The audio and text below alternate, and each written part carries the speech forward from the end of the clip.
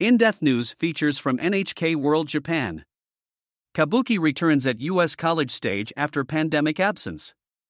A professor at a university in the United States has been staging Kabuki for the past 30 years.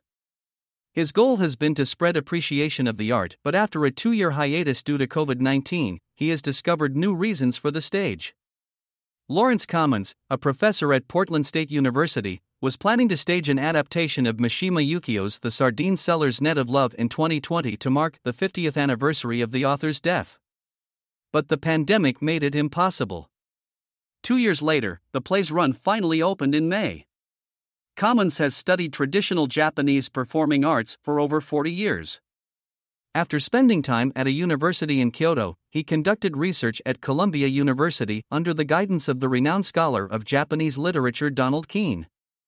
Half the appeal of Kabuki is the structure, Commons says. The other half involves dramatic scenes depicting the characters' sorrows and struggles. I think these may even surpass Shakespeare.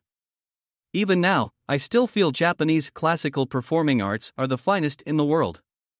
The Sardine Seller's Net of Love is a romantic comedy set in Edo-era Kyoto. It tells the story of Sara Genji, a sardine seller who falls in love with Hadarubi, a famous courtesan of the daimyo court. Commons adapted the play into English, focusing on crafting dialogue that a modern audience could understand and relate to. He also provided his students who play their parts with information on the cultural, historical, and social context of the script and its characters. Commons says his goal is to not only help his students prepare for their roles but instill in them an appreciation for traditional performing arts. Inspiring them is one of my jobs as a university professor-director, Commons says. The students will inhabit characters who seem far removed from themselves, but who are based on historical fact. The main role of Sara Genji is played by Michael Thompson, a longtime fan of Japan's pro wrestling shows. He says performing in the play has piqued his interest in the subtleties of Kabuki. His role, Sara Genji disguises himself as a lord, is desperate to win Hadarubi's affections, and gains entry into the daimyo's pleasure quarters. One of the things I like about Kabuki is that there is significance behind each movement, Thompson says. More than 1,000 people attend the play's 4-day run. The audience roars with laughter throughout the performances, particularly in the last scene, when Sara Genji is finally face-to-face with Hadarubi.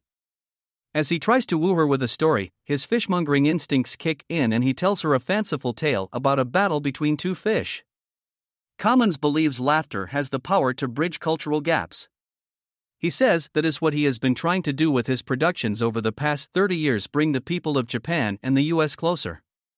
Watch this story on video. Kabuki offers relief in the US. Originally aired on August 22, 2022. Oikawa Jun. NHK World. Senior Correspondent, NHK Los Angeles Bureau Chief.